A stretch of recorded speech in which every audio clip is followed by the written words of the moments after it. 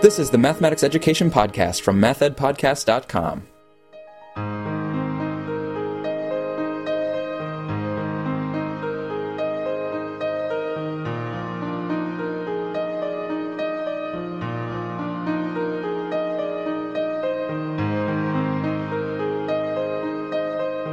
Welcome to the Math Ed Podcast. My name is Sam Otten from the University of Missouri, and with me today is Lynn English, who's a professor in the School of Curriculum at Queensland University of Technology over in Brisbane, Australia. Lynn, thanks so much for being here. My pleasure, Sam. It's lovely being in your country.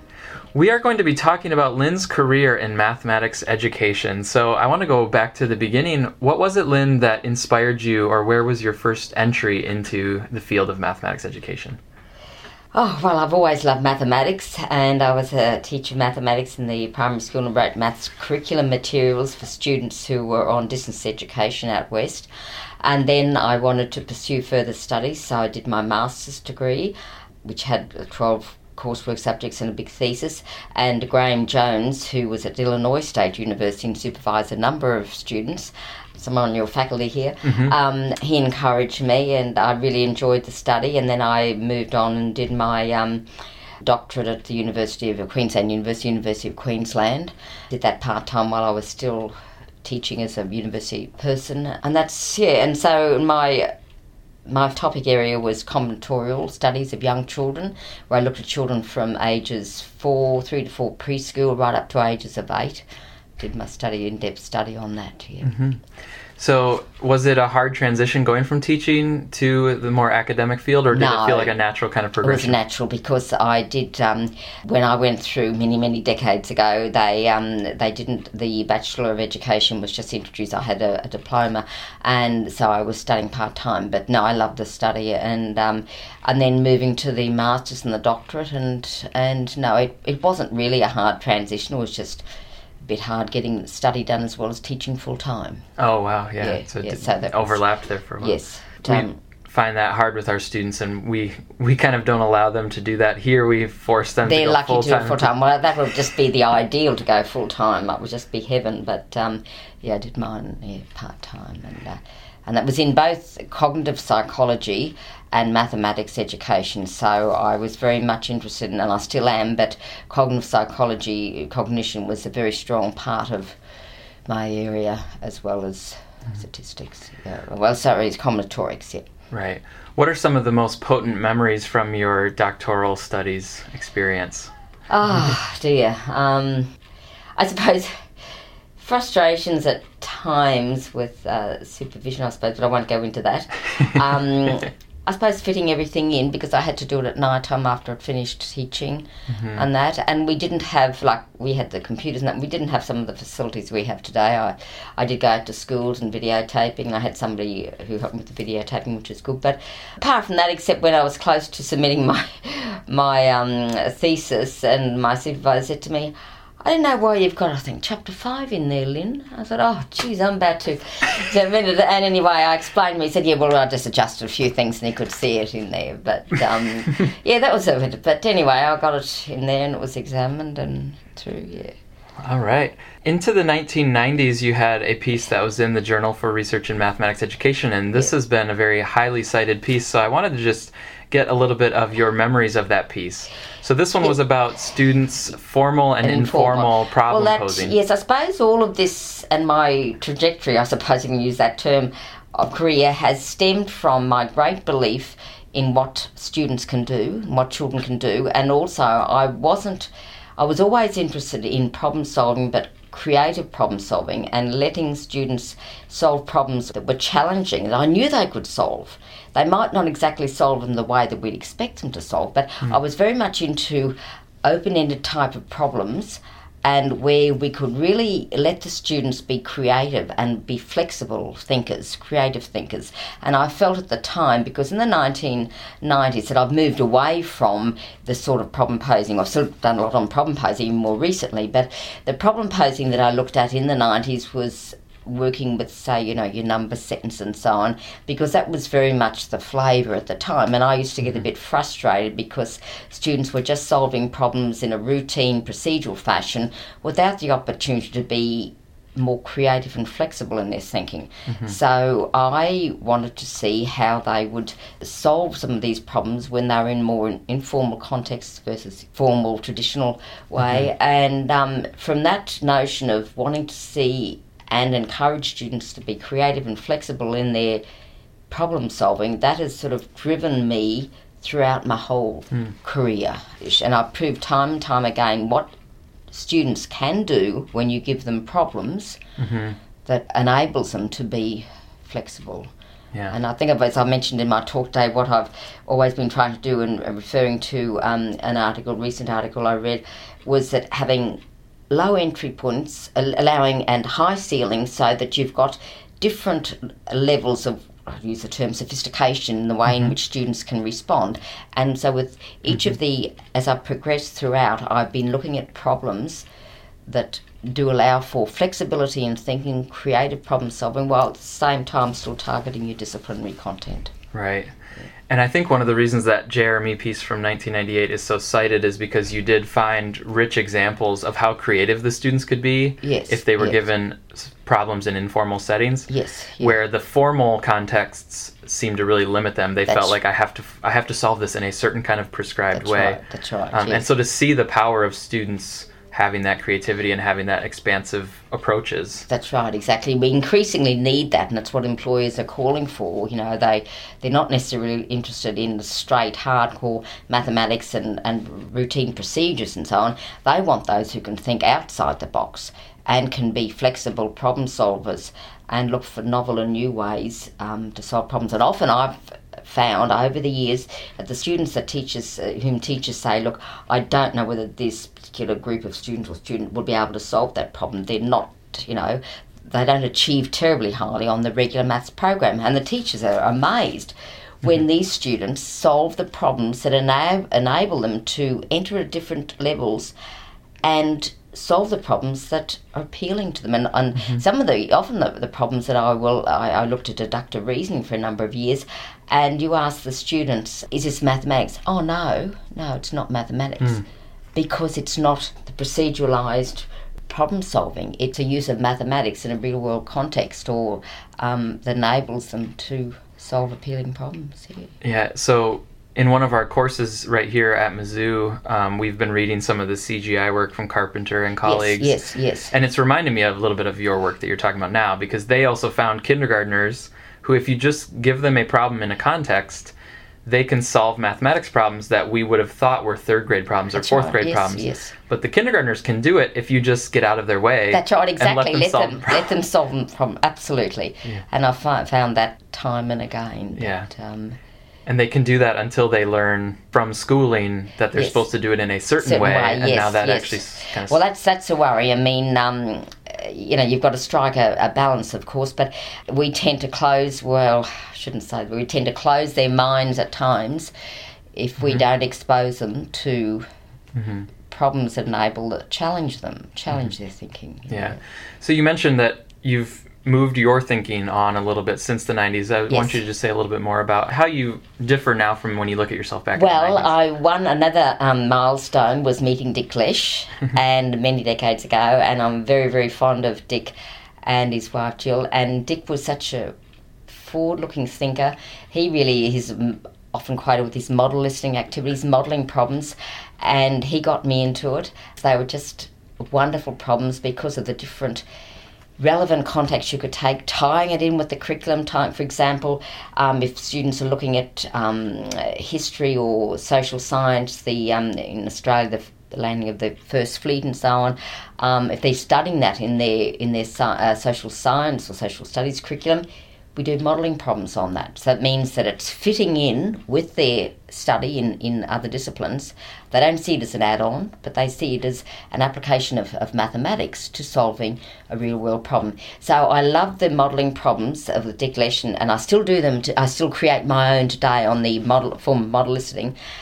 Yeah, so that was a real milestone, meeting Dick Lesh, working with him, attending modelling, the ICMA, the International Conference on the Teaching of Modelling and Application, I think it's called. I haven't been there for a while, and that got me into modelling, which is interpreted in a wide range of things. And then I what got me into engineering education, which I see as a link across the STEM disciplines, was that I attended one of the conferences with Dick, and he was started to work with engineering students and bringing in engineering and engineering contexts and concepts into the modelling. Mm-hmm. And I could see how rich that area was, and so I started looking at engineering education, working in with my colleagues at Purdue, and I could see the design processes linked very nicely to your mathematical problem solving in modelling. Then I've just gone into engineering education, but not losing the maths and science, seeing that as linking maths and science education. But yeah, I would say Dick Lesh and his work has been very instrumental in my direction. And it still has students working on problems with low floors and high ceilings, and they still have a chance to be creative about how we're going to model and being critical about how we're going to refine models. That's right. And the important thing is the critical analysis and justifying and explaining how you got your models. And there'll be different levels of sophistication in the models. But this, as I mentioned today, this sharing, which is one of Dick Lesh's task constructions, shareability and reusability, is that your models, you can share it with others. They can use it, they can critique it, they can highlight aspects that you might not have thought about. So you can run with those ideas and refine your model.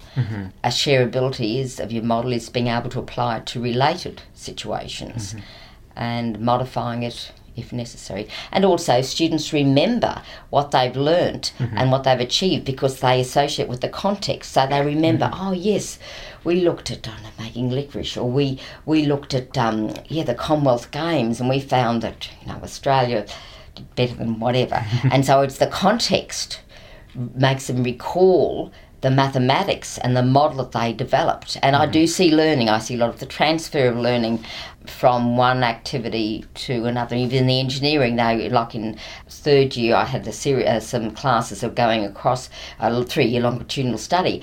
And when they were in 6th grade, I heard the students saying, oh, you remember in our very first year how we did that about the planes or whatever, and we looked at the planes.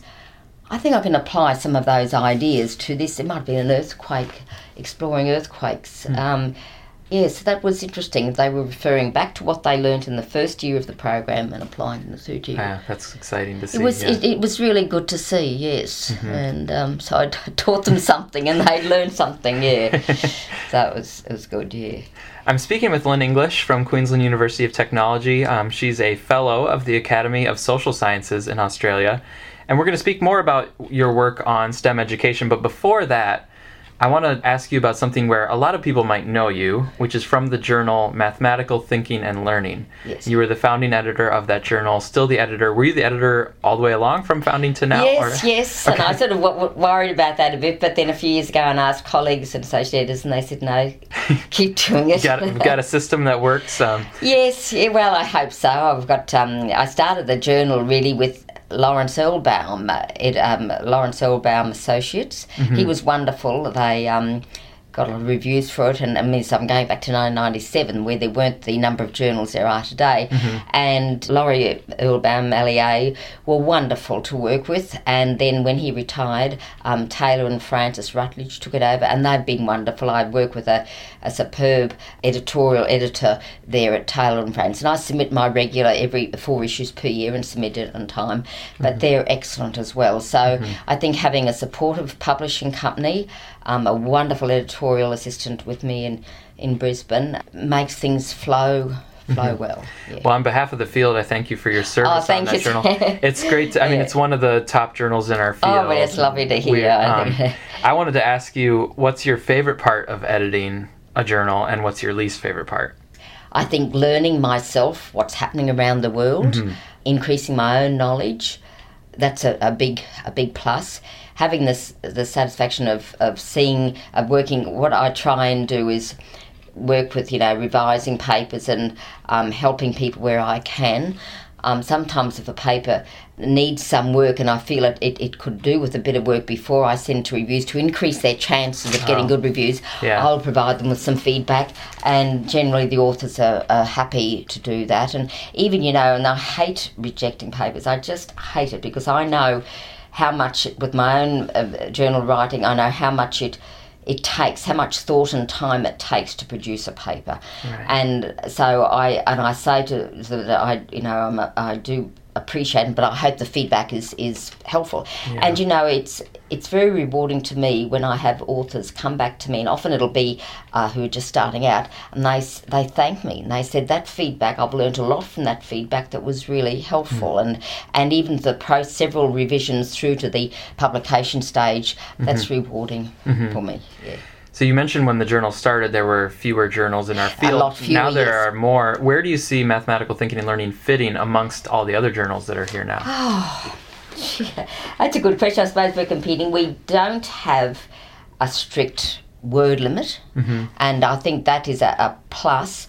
Because I know that most of the journals do have a word limit, and I can understand why, because you've got, for example, I've limited to 88 printed pages per issue or so much per year. And also I do point out to some authors that, look, your paper is overly long, readers are not going to want to plough through that length, so I think you could cut back a bit here or there. It's very hard, I know, just from a journal editor, writing articles myself. So I think that, but also we do try and, although we accept a range of articles, we do try and focus on the mathematical thinking and the learning side, the learning aspect, whether it's from a teacher perspective or a student perspective. I also try to, like with some special issues, I've got one on planning, I try to keep abreast of some topical issues that I might be able to do special issues on. But I suppose it's probably comparable to, well, as far as the style of articles it receives is comparable to Jeremy and to ESM. It's different to ZDM because it has like specialised issues. And ZDM has a character count, like 60,000 characters, I think. So they get very precise in what you're allowed to. That's right, and what you're allowed to. I think I submitted one there and I was maybe a few hundred characters over, and I thought we had already cut it down so much, but they said, no, 60,000 characters, please. Well, I'll tell you one thing I hate about journals, and I don't think I'm alone, is the editorial manager systems.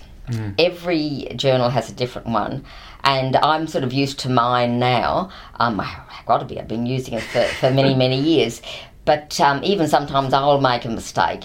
But I know submitting my own articles to various different journals, and you have your journal, the editors, it'll take you a good hour to upload a paper and all the figures and everything, and they're all different, and I can understand those who have difficulty in uploading a paper, and I say, no, I have the same problems myself. So, but that's nothing to do with that. It's the publishers that have the yes. But yes, I don't know whether I've really answered your question, Sam, but I say it complements the other journals. We try and maintain a high standard of work. We're pretty thorough with the editing and that. Yeah, I'm saying the other journals aren't thorough. They're all very, thorough. But and I think having the thinking and learning, it doesn't exclude a lot, but if you try to keep the focus on students' mathematical thinking and learning, even if it's from a teacher's perspective, I mean, it definitely distinguishes it from like the Journal of Mathematics Teacher Education, for example. Oh, yeah, it's totally different to that. So there is a little bit of complementary. Yes, different to that. And it's different in many ways to the new Springer Journal of STEM Education. I think it's called the International Journal. I published a couple in there. They're very rigorous too. It's an online journal with Springer, but that cuts right across the... I have had, for example, Engineering Education. Julie Gainsford has done some lovely article, one or two articles, but it's really just the mathematics, in contrast to some others like Natalie Sinclair's very good journal article, a journal on digital technologies and mathematics in the Springer and Open. We combine technology and mathematics, but it's primarily mathematics thinking and learning. Yeah. Sure. So going back to the work that you're doing on STEM education, so you've had a few grants in the past where you looked at STEM issues in primary grades, and that's leading to a current grant that you have also around STEM. But let me first go to those ones that you did in the past years. What was the driving motivation for you to get into STEM issues and for focusing on earlier grades rather than maybe like, university STEM or high school STEM? Well, I felt that it's not much good starting in the secondary grades when so much of the foundational work occurs in the primary grades. For example, in statistics, in modelling with statistics, it's no use students going into the secondary school and learning all the formal statistics from procedural point of view if they haven't had a foundational understanding in the primary grades. For example, posing and refining questions is very difficult, and it's very important, not just in some of the data modelling with data, but in even just if you're doing a dissertation. You've got to, if you're doing a paper, you've got to have our students are learning. I like them to pose questions, which comes back to my problem posing questions, looking at, do they need refinement? Are your questions clear? Will you be able to gather the data that's going to address your research question? Okay, when you do, what data are you going to collect? To what, how are you going to use that data? What are you going to do with it? And there's a range of things that they can do in analysing it, like prioritising, weighting some data, whatever, and representing the data in a range of ways that they would like.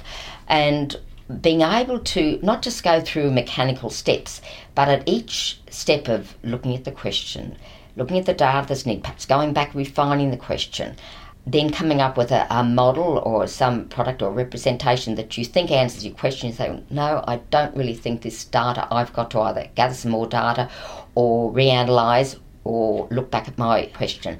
And when you present your product, however you represent it, whether it's in a table, whether it's in different representations, you come to a conclusion and you realise that you draw a conclusion and you can draw inferences, like make some predictions, look at the variation and look at the certainty. Can we draw that conclusion with certainty? Not really. There's a certain amount, and the students, we want the students to appreciate, just because they get an answer or a product or whatever, they can't say with 100% confidence level that this is the solution. And the students are appreciating that, and I found over the 3 years in the previous project, the students have come to know how to look at models and data critically. So they will say, how do you know that? Why do you think that is more important?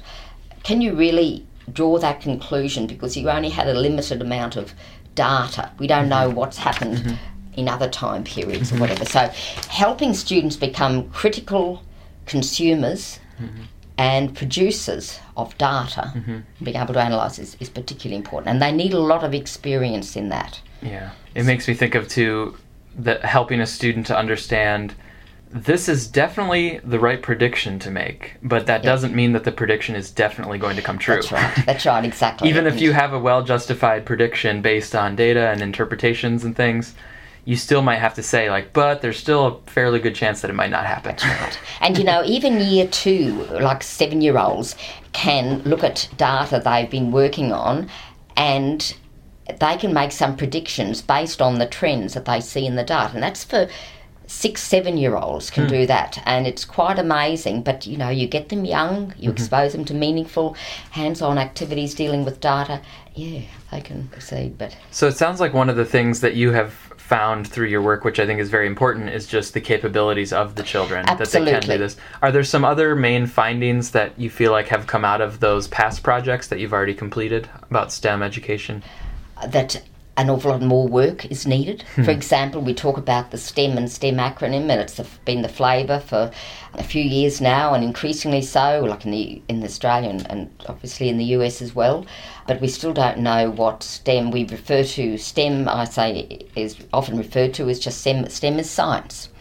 And it's not. It depends on how you interpret STEM, but I don't like, I get concerned that maths can be left, even though they say, yes, maths is important, science is important, but then when they talk about STEM, they just say science. Okay, science could, we can say science does encompass mathematics, but mathematics is a discipline in its own right, and it needs recognition, and particularly in your integrative or interdisciplinary projects, it's very important. And engineering gets left out. Engineering education is particularly important, but they don't want to know about it. And the E, as I said in my talk today, the E just seems to be there to keep the acronym nice. And technology, well, that's gaining increased attention, but I think we need to give equitable attention to the respective disciplines. And with the current focus and debate, I suppose, on integrative approaches, interdisciplinary approaches, we need to keep the respective disciplines in mind and not just let one overtake another. Yeah, I think in my experience or in observation, a lot of times science is the driving force. Yes. And then you can see the technology there, and you can maybe see some connections to engineering and mathematics, but it still seemed clearly that science was the one driving. It's in the driver's seat. That's right, yes. And because everybody, like our government will talk about, the importance of science, and we have a STEM innovation in science and innovation agenda. I just feel that we need to not just equate STEM with science. Mm-hmm. So you have a current project now that's been funded in Australia, and it's about the modeling that you talked about before, and having primary grade students modeling. So what are the overall goals of that project, and let us know where you are kind of in that project. Well, we're only sort of into our third or fourth activity. We want to continue from, this is a new lot of students, but it's a 4-year going from year 3 through to year 6. We want them to be exposed to statistical investigations, but bringing in the other aspects of engineering, aspects of technology, some science and mathematics as well. What we've looked at so far, we're finding the students, after the first year, they are competent at doing representations. They can see trends, they can see variation. Variation underlies statistics. They can see variation. For example, one activity we did early last year was we looked at manufacturing licorice, and we looked at what goes in, the quality control, the engineering aspects of manufacturing licorice, and then we wanted them to, they then brought in as our statistics, they made licorice, they had a number of constraints, by hand, and did some measuring and so on, recording of the data, and then we had those extruders or whatever, the little Play-Doh things, and they made the licorice with these extruders, which were more succinct and more accurate, and they recorded the data and so on, and they had to compare the data, look at the variation in the handmade versus the variation in the manufactured ones, and they represented that, and they looked in however they wanted. They could see the greater variation in the handmade ones to the manufactured ones, and that led us back to also thinking about in manufacturing how consistent, how little is there still variation in manufactured products, and we discussed that, and we looked at, there is some, but and then we were discussing about if you had the choice of, would you rather the manufactured goods or the handmade goods? And we were looking at it. It was ideal because the next day, or the following week, was the school fete or their school fair, and they were looking at homemade things. And some students, and we were hoping, some students did say yes. Well, you have more uniformity. You don't have as much variation with the manufactured ones. But then some students said, I'd far rather manufactured ones because you don't know how dirty people's hands might be if they make them, by hand, and with the germs and so on. And so they were more concerned about the, cleanliness and so on. But a lot of them, they appreciated, and they could see why the manufactured products were important, and we looked at quality control and so on. So that was bringing in just informal engineering, the statistics, variation, representations, and also some of the technology as well. Right. So those students, then, the project is going to be with them? For 4 years, yes, same students. And we've got them this year. And the teacher, was wonderful. It was only a probably small class we worked at, and we've got students in Tasmania, which is the island at the bottom of Australia, and they're doing a number of classes. We're seeing already, in the improvement in the grade 3 teacher said, I can't believe what these students have come up with. And it did a probability activity as well, but they were just really amazed. And then we moved into the second year, and once again they're doing really well. We've been focusing a fair bit on posing and refining questions and looking at the data you're going to collect to answer, and that's really difficult, as I said before, and that's very important. And who's teaching? Is this the project in partnership with teachers? Yes, the teachers. We work in with the teachers. We develop quite detailed teaching notes, so we provide background information for the teachers. We have some videos, and then we have a little student booklet so they can record all their representations and their responses, because we use that as part of our data as well, as well as we record their group discussions. But the teacher implements it. We are always in the classroom when the kids are working, and to observe them. So it's a teacher, and the most important, very important thing is to fit in with their curriculum, because we don't want to see these activities being add-on. Right. So we look at what topic areas they're covering in maths, science, technology, and of course the engineering is part of our design and technology curriculum. Okay. Yeah, I imagine that's important. And the last thing I want to ask you about that is the outcomes. So one big thing in the United States is if we were doing an initiative to try to increase the modeling and the problem posing and, that kind of thinking processes. In the United States, a lot of the pressure would be that those need to show up on the formalized state tests. Yep. But I'm wondering, in your case, are you looking at outcomes over these 4 years for the students, kind of formalized, standardized test score outcomes, or are you looking at other types of outcomes like their own problem solving or their problem posing? Probably, more the latter part. We do, surprisingly, not that you can claim causation, but the classes that we've worked at over the several years, the schools, we have a national testing program, 3, 5 and 7 and 9. The students, their scores have really improved. We can't say that we're responsible for that, but it's interesting at the schools how their scores have improved. We do, because the assessment is important, we'll do an assessment at the end or before and the end, and the teachers, or we'll develop a special assessment which the teachers will use in their formal reporting as well. So we don't rely on, we're not interested in how students go in formal national assessments, because they miss out on a lot, because sometimes a child can do not terribly well on that, but excel on some of our activities. But we try and build in the assessment so the teacher can use that to report on that and what the students have achieved. And a few of the teachers have showed us the tools they use, so we try and fit in with those as well. Yeah. And anything about the affective side, like about their attitudes towards STEM or how they see science and math? Yes, in the previous program on engineering education, we did explore the students' conceptions of engineering and STEM and so on, and look at them after, and there was certainly improvement. They knew what they loved, their engineering activities, and they knew what they involved. But certainly you can just see by the students, like for example, when we finished one project middle of last year, and the students said, "No more engineering, no more," and I said, and because it all depends on funding, of course, and they said, "No more," and the teachers are reusing the programs, so they've been using all of our programs, which is great. So it means that it's not just a one-off thing. They're because they can see what the students can achieve on it. But right, so the teachers of their own volition are continuing it with the next. Yes, which is good, because we can't make them, of course, but they can see the value of it. Like the teacher last year with the he's got a couple of class now. We did the licorice. She borrowed the equipment and that because she was doing it again with her class this year. She was really pleased with what the kids have done. So that's very rewarding for us. My guest is Lynn English, who is a Career Research Medal awardee from the Mathematics Education Research Group of Australasia. And I just have one more question for you, Lynn. It's just a kind of fun question that I ask all of my guests.